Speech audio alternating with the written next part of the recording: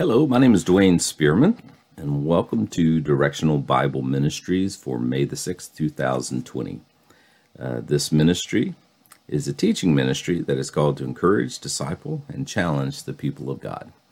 Today, we are going to be studying Daniel chapter number 4, which is where we left off last time. Last time we were together, we finished up the great image that King Nebuchadnezzar had set up, and Meshach, Shadrach, and Abednego refused to worship that image. And then today we get into chapter number 4, and it begins with Nebuchadnezzar the king praising the Lord. So let's go ahead and read the first couple of verses 1 through 3, and then we'll open up word of prayer and get started. Nebuchadnezzar the king, unto all people, nations, and languages that dwell in all the earth, peace be multiplied to you. I thought it good to show the signs and wonders that the God hath wrought toward me. How great are his signs, and how mighty are his wonders. His kingdom is an everlasting kingdom, and his dominion is from generation to generation. Heavenly Father, we do come before you today. Ask that you bless the reading of your word. As usual, Lord, you would open our eyes to see, remove the filters, Lord, our ears to hear plainly what is said, and then ultimately our hearts to understand. And Lord, we'll give you the glory for it in Jesus' name. Amen. Nebuchadnezzar, and he's going to go back and forth here as we work our way through the book, or at least the chapters that deal with his life. He's beginning to sound almost like a believer. But we need to understand, though, Neb seemed to repent and have a change of mind and attitude, but we got to question sometimes whether or not it was genuine because of his subsequent actions. You know, the Bible, talks about repentance as being a turning away from, a radical change of mind, a complete change of heart. And Nebuchadnezzar seems to, and sometimes, but then he turns around and he does something stupid, no repentance short of repentance toward God with faith in the Lord Jesus Christ is genuine and real. It just doesn't look like a genuine repentance here. Of course, I mentioned Jesus Christ. Nebuchadnezzar didn't know who Jesus Christ was. I'm referring to the New Testament. But still, his repentance, it just doesn't seem like it was genuine, his repentance. Because a man may see the error of his ways and feel bad about it, but that does not mean that he's repented. My grandmother used to say, everybody in prison is sorry that they got caught. Real repentance means real change, in my opinion. If you really repent, you're not going to do it again. It's going to be a complete change of mind, complete change of heart. You're going to do a 180 in regards to that area of your life. So Nebuchadnezzar, he seems to be praising the God of Daniel, and maybe he is, but we need to remember that the Babylonians were very pantheistic. So for Nebuchadnezzar to say this God is better than this God or bigger than that God, he may very well meant every word of that.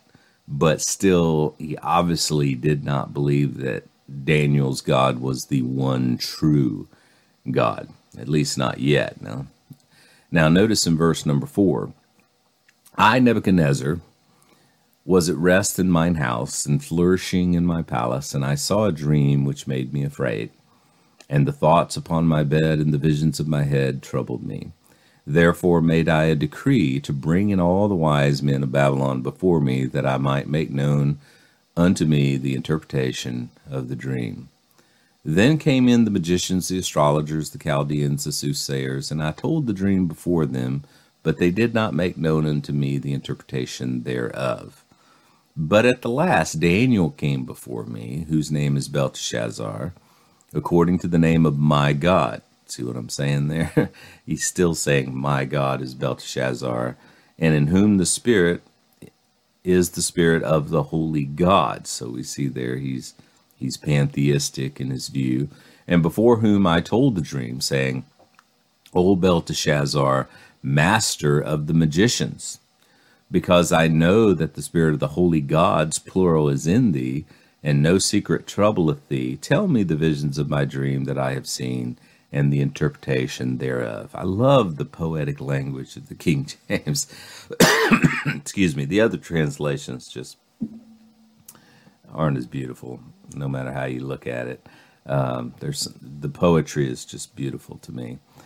So notice that King Neb refers to Daniel as the master of the magicians.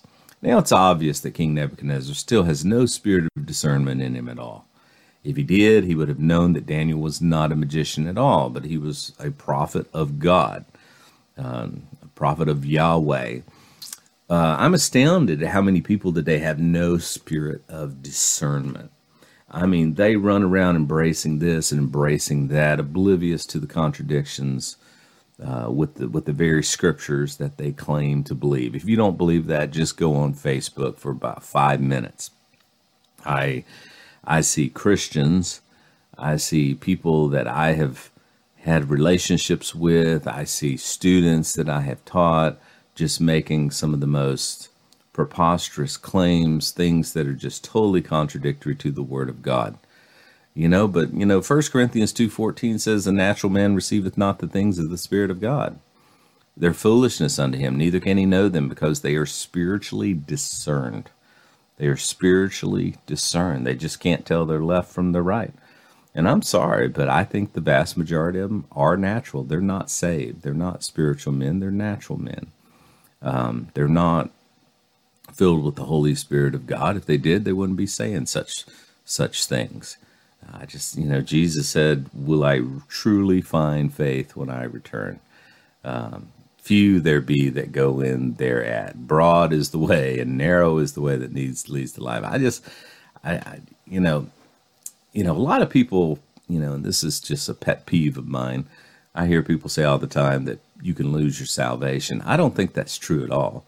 I just think that there's a lot of people that had some kind of experience in their life and claimed to be a Christian, maybe even thought they were, but now the fruits in their life are no longer healthy. They're no longer spiritual. And then people will turn around and say, well, they fell away. They lost their salvation. No, I would submit to you, they never found it. They never found it.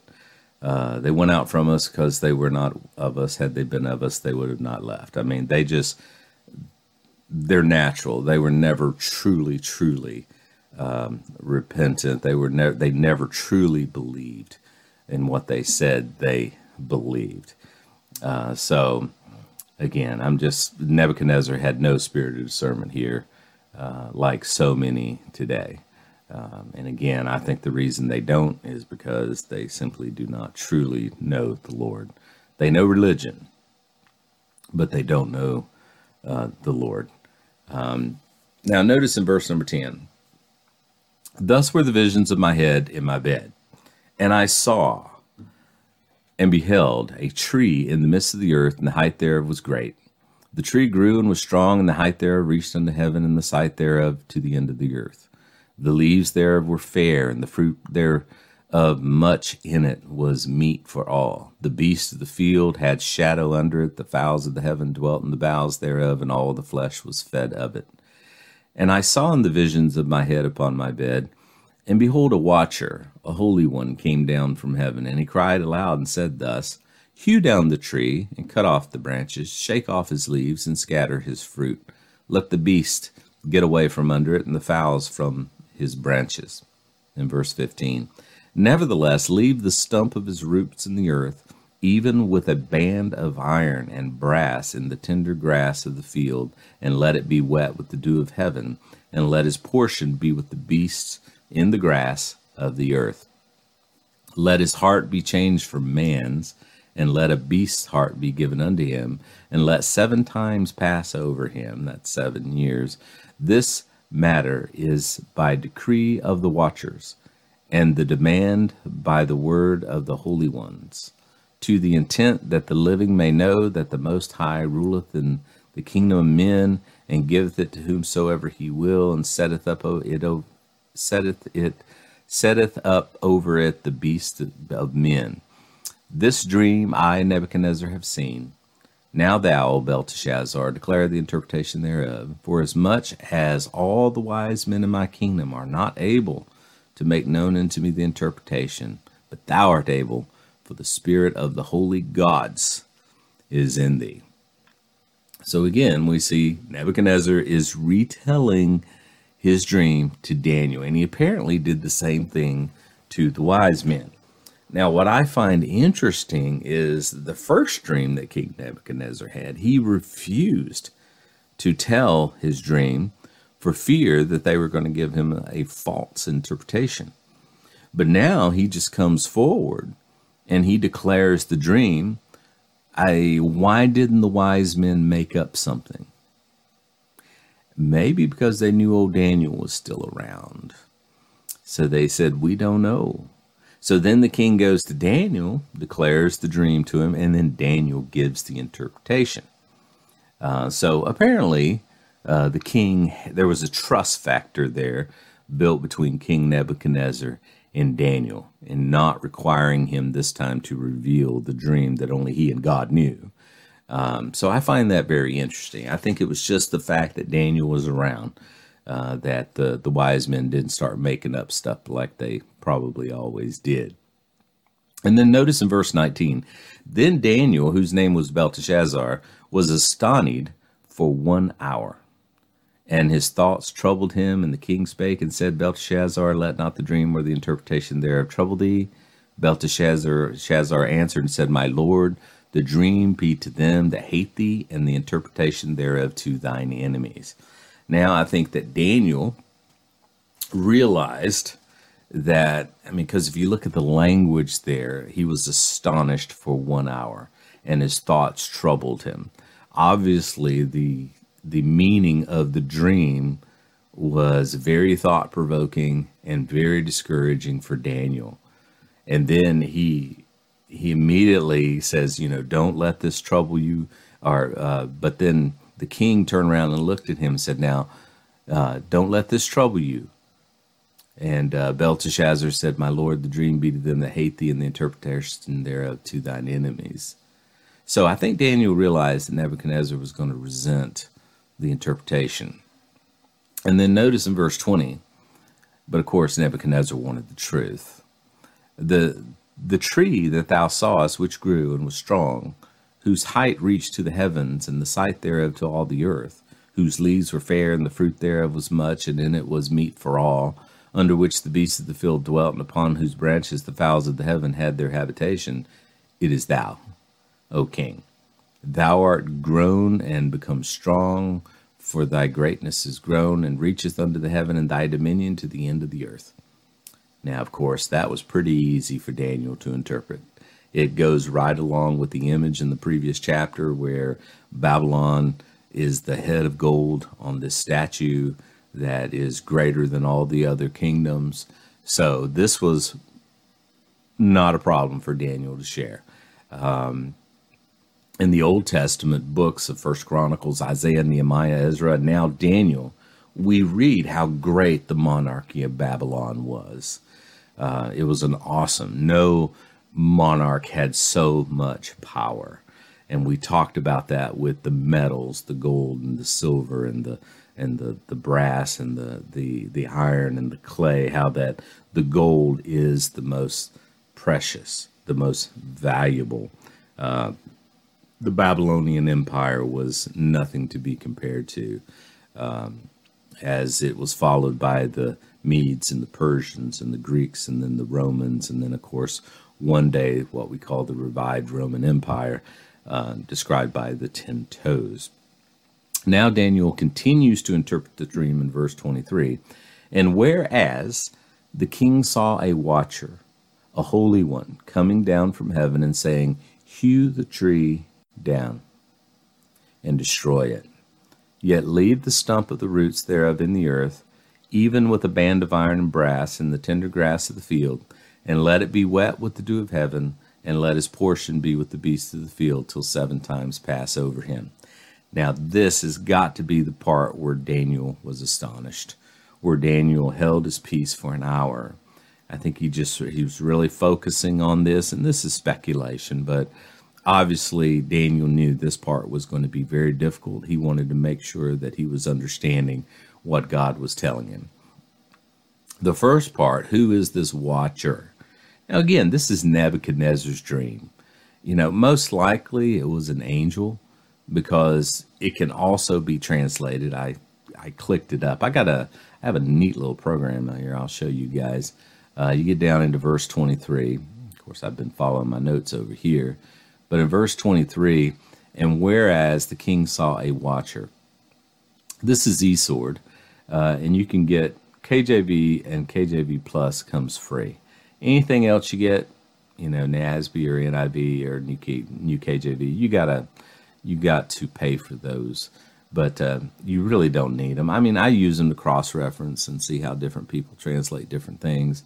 But if you look at the KJV Plus here in Daniel 4:23, and whereas the king saw a watcher, you see that? And then right there is the original word. It's from a root corresponding to a watcher, that is an angel as guardian watcher. So that's what that word is translated from. The word means a watcher.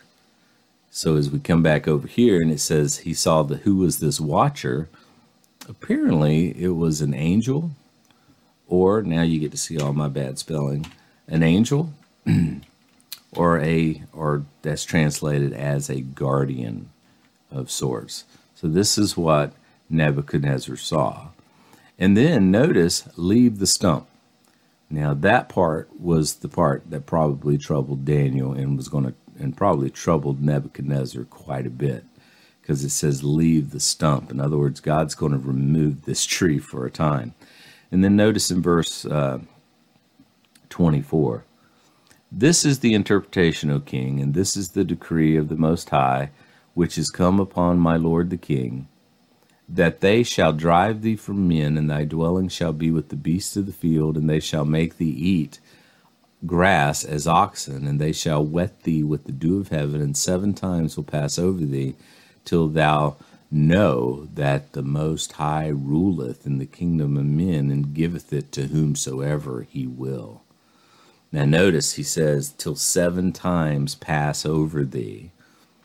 And then he says, until you know who is truly the Most High, and ruleth in the kingdom of men, and gives whatever he wants to whatever he wills. So in other words, King Nebuchadnezzar was getting ready to be humbled. He was going to have a fresh slice of humble pie until he understood who the true God was. Now notice in verse 26, and whereas they commanded to leave the stump of the tree roots, thy kingdom shall be sure unto thee, after thou shalt have known that the heavens do rule. In other words, he's not going to completely take the kingdom from you. It's going to be sure unto you, but not until after you know that the heavens do rule. Wherefore, O king, let my counsel be acceptable, and break off thy sins by righteousness, and thine iniquities by showing mercy to the poor, if it may be a lengthening of thy tranquility. In other words, Daniel is exhorting genuine repentance on the part of King Nebuchadnezzar. And like I said earlier, there appeared to be a time that King Nebuchadnezzar did come very close, but he continued to lapse. He continued to refer to Daniel as the chief of the magicians. He continued to talk about Daniel's God versus his God, and which God's the strongest God. I mean, it's apparent that King Nebuchadnezzar still did not know who really ruled. And God was going to humble him because of his pride. And then notice in verse 28, all this came upon King Nebuchadnezzar at the end of the 12 months. He walked into the palace of the kingdom of Babylon. So 12 months had went by, and then the king walks into the palace 12 months later, and he spoke and said, is not this great Babylon that I have built for the house of the kingdom by the might of my power and the honor of my majesty. You know, I remember the old expression, men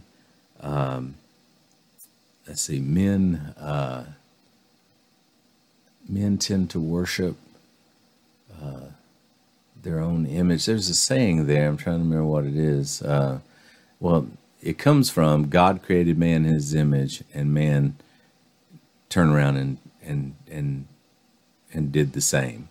In other words, God created man in his image, and then man turned around and created God in his image. In other words, yeah, God created man in his image, and man returned the favor. That's what it is. And then it goes on, something about men tend to worship their own creations. I forget what it is. It'll come to me sometime. I'm getting a little older. But bottom line is, pride cometh before a fall. It reminds me of what 1 John 2:16 says, for all that is in the world, the lust of the flesh, the lust of the eyes, the pride of life, is not of the Father, but is of the world. Notice the pride of life. It is so easy to get prideful. And King Nebuchadnezzar stepped out on his balcony and noticed the personal pronoun I.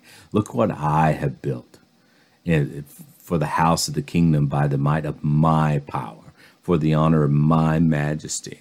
So King Nebuchadnezzar was getting ready to get humbled at this point. And then notice in verse 31, while the word of the Lord was in the king's mouth, there fell a voice from heaven saying, O King Nebuchadnezzar, to thee it is spoken, the kingdom is departed from thee, and they shall drive thee from men, and thy dwelling shall be with the beasts of the field. They shall make thee to eat grass as oxen, and 7 times will pass over thee, until thou know that the Most High ruleth in the kingdom of men, and giveth it to whomsoever he will. In the same hour was the thing fulfilled upon Nebuchadnezzar, and he was driven from men, and did eat grass as oxen, and his body was wet with the dew of heaven, till his hairs were grown like eagle's feathers, and his nails like birds' claws. So immediately after those words came out of King Nebuchadnezzar's mouth, this voice came down from heaven and said, O King Nebuchadnezzar, the kingdom is departed from thee, and they shall drive thee from men. So we don't know exactly what happened here. I went back and tried to do a little bit of research to see if there was a time in King Nebuchadnezzar's life that he was driven from the throne. Or maybe it was just a mental breakdown, where Nebuchadnezzar just had a mental breakdown and, just fled the castle, the kingdom for 7 years and began to, I'm not sure. And maybe it's a combination of both of those. We don't know. We're speculating, because it says, and they drove him. But maybe did they drive him because of this mental breakdown, or did they drive him away because he did something? Maybe it was a coup or a coup d'etat or something that happened that threw him out. But obviously there was a mental issue there, because he is eating grass like an ox, okay, and his body's wet as the dew of heaven, and his hairs are grown like eagle's feathers. His nails, so he's not receiving haircuts or trimming his nails. So obviously there's a mental element going on here, no doubt. But the bottom line is he's driven away. And then in verse 34, and at the end of the days, I, Nebuchadnezzar, lifted up mine eyes unto heaven, and mine understanding returned unto me, and I blessed the Most High. Notice, he'd learned his lesson. And I praised and I honored him that lived forever, whose dominion is an everlasting dominion, and whose kingdom is from generation to generation. This, to me, looks like genuine repentance. This looks like he finally understood, because he blessed the Most High. He praised and honored him that lives forever, whose dominion is an everlasting dominion, and his kingdom is from generation to generation. I personally believe that this was a real experience for King Nebuchadnezzar. And then notice in verse 35, and all the inhabitants of the earth are reputed as nothing. You see, he's fallen a long way here. And he doeth according to his will in the army of heaven and among the inhabitants of the earth, and none can stay his hand or say unto him, what doest thou? At the same time, my reason returned unto me. So again, it looks like a mental state here. And the glory of my kingdom, mine honor and brightness returned unto me, and my counselors and my lords sought unto me, and I was established in my kingdom. And excellent majesty was added unto me. Now I, Nebuchadnezzar, praise and extol and honor the King of heaven, all whose works are truth, and his ways judgment, and those that walk in pride he is able to abase. What a testimony. I believe that was real. I believe that was real. Nebuchadnezzar finally understood who the God of heaven was and that he was a nobody. I think God humbled him, broke him. And of course, there is a 20-year gap between the end of chapter number 4 and the beginning of chapter number 5. And of course, Nebuchadnezzar has passed off the scene now when we get into chapter number 5. So we don't know anything else about him, at least from the scripture. But it looks like King Nebuchadnezzar had truly repented. So we see this gap now between chapter 4 and chapter number 5. King Nebuchadnezzar's died. He's replaced by a succession of men who were removed by their enemies. His grandson, Belshazzar, was co-ruler with, it is believed to be his father, Nabonidus, historically speaking. So you have Nabonidus, who is obviously a descendant of Nebuchadnezzar, and then his son, Belshazzar. So they are co-ruling. So Nabonidus and Belshazzar. Now Cyrus, the king of the Persians, and nephew of Darius, king of the Medes, was besieging Babylon at this time. So 20 years have elapsed. Belshazzar, we're going to see, is inside of the kingdom. Nabonidus is away somewhere. We don't know. He's probably fighting. Obviously, it's pretty apparent that Belshazzar is not made out of the same stock as Nabonidus, let alone Nebuchadnezzar. But 20 years have passed. Cyrus is now, the king of the Persians, and Darius, the king of the Medes, are besieging Babylon. Belshazzar, Nebuchadnezzar's grandson, is on the throne as a co-ruler, and his father, we believe, Nabonidus, is away staving off the enemies of the kingdom.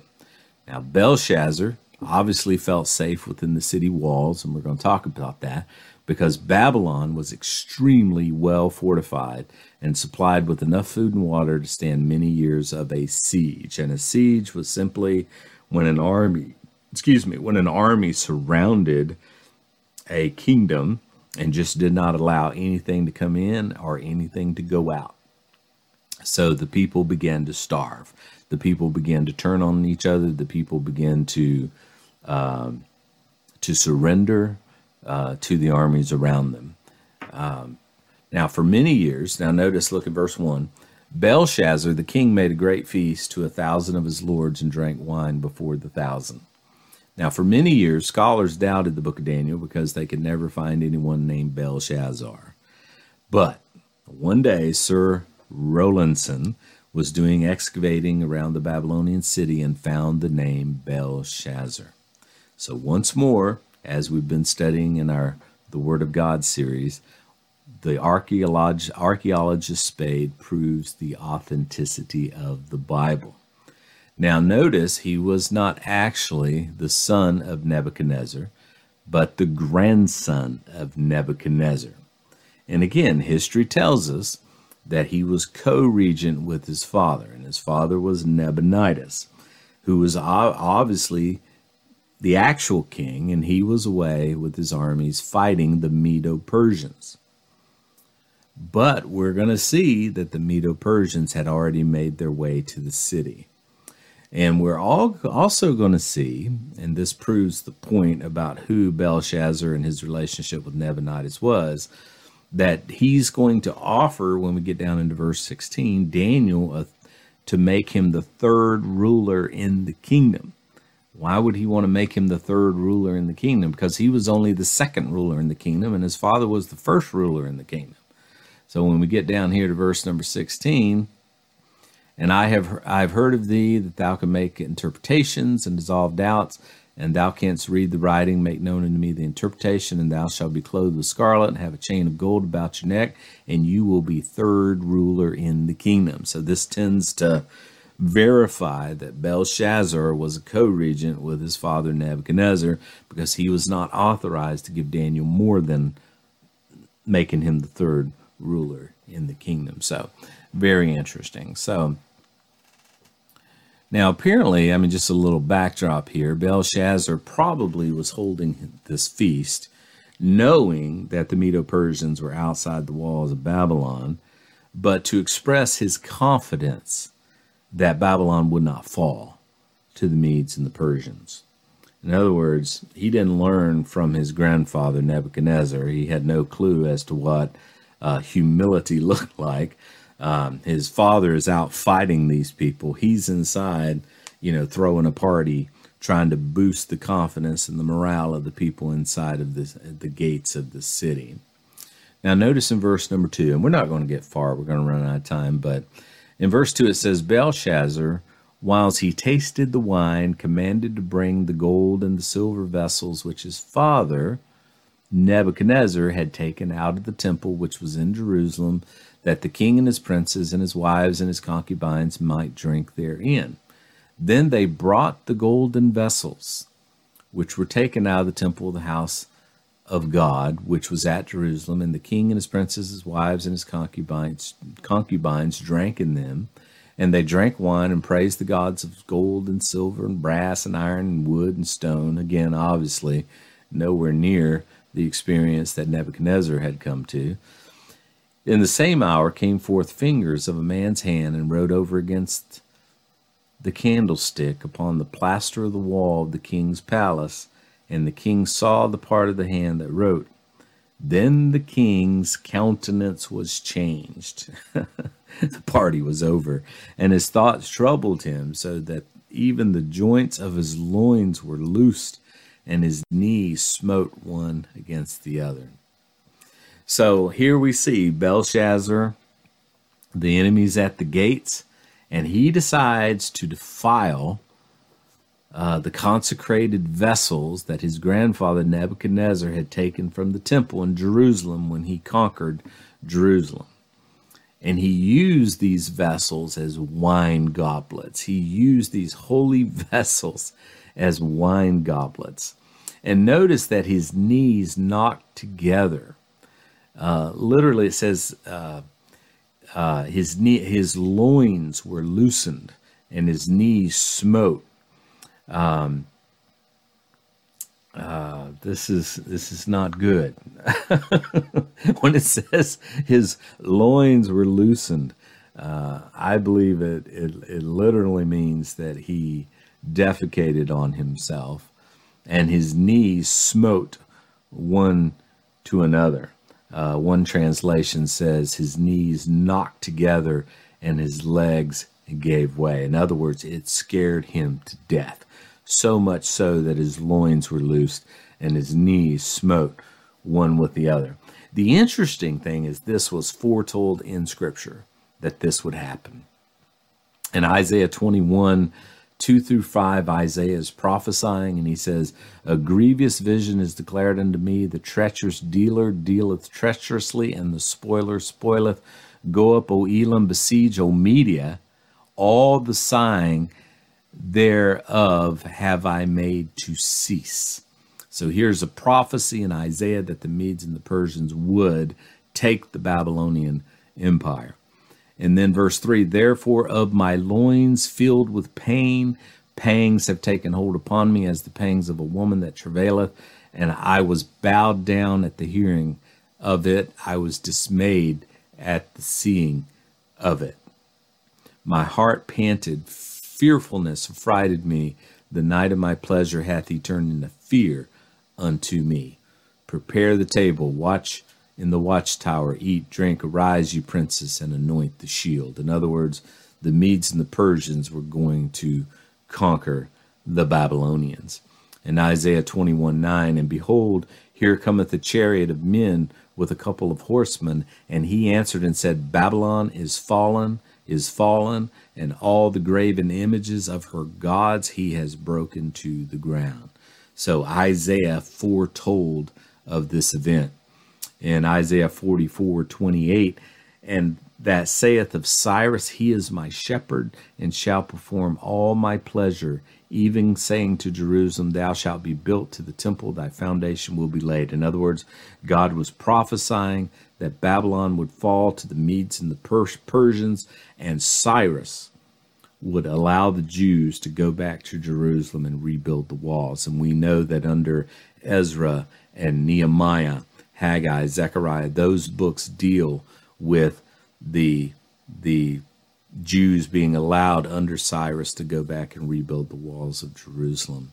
And then Isaiah 45:1, thus saith the Lord to his anointed, to Cyrus, whose right hand I have holden, to subdue nations before him. I will loose the loins of kings, to open before him the two-leafed gates, and the gates shall not be shut. In other words, God was going to allow Cyrus to conquer other kings. Specifically here, speaking of the king of Babylon, and the loins of the kings would be loose. So all of this was prophesied. Now you see, Babylon was thought to be impregnable. It had a wall some 300 feet high, 80 feet thick, with massive towers on it. And it ran for about 15 miles around the city. It also had a secondary wall on the inside that was not quite as large. But still, it was like Belshazzar. The reason he was partying on the inside is he felt that it was impregnable. He felt that it was impregnable. And the river Euphrates actually flowed through the middle of the city. Now, as we're going to find, this was actually Babylon's weak point. And the Medes and the Persians used this weak point to actually get into the city. They ended up not going straight through the gates or even over the walls. They went under the walls. And history tells us that while everyone in the palace was getting drunk, the drunken soldiers had neglected to bolt the gates where the river entered the city. So Darius and his soldiers diverted the river Euphrates. Now, what kind of task was that? Obviously, they were sieging the city.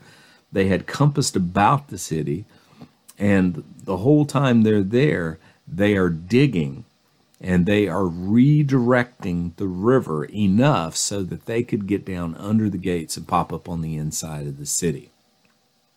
So Darius and his soldiers diverted the river and came up into the city. And of course, the Babylonian soldiers were too drunk to defend it because of the party that Belshazzar was throwing.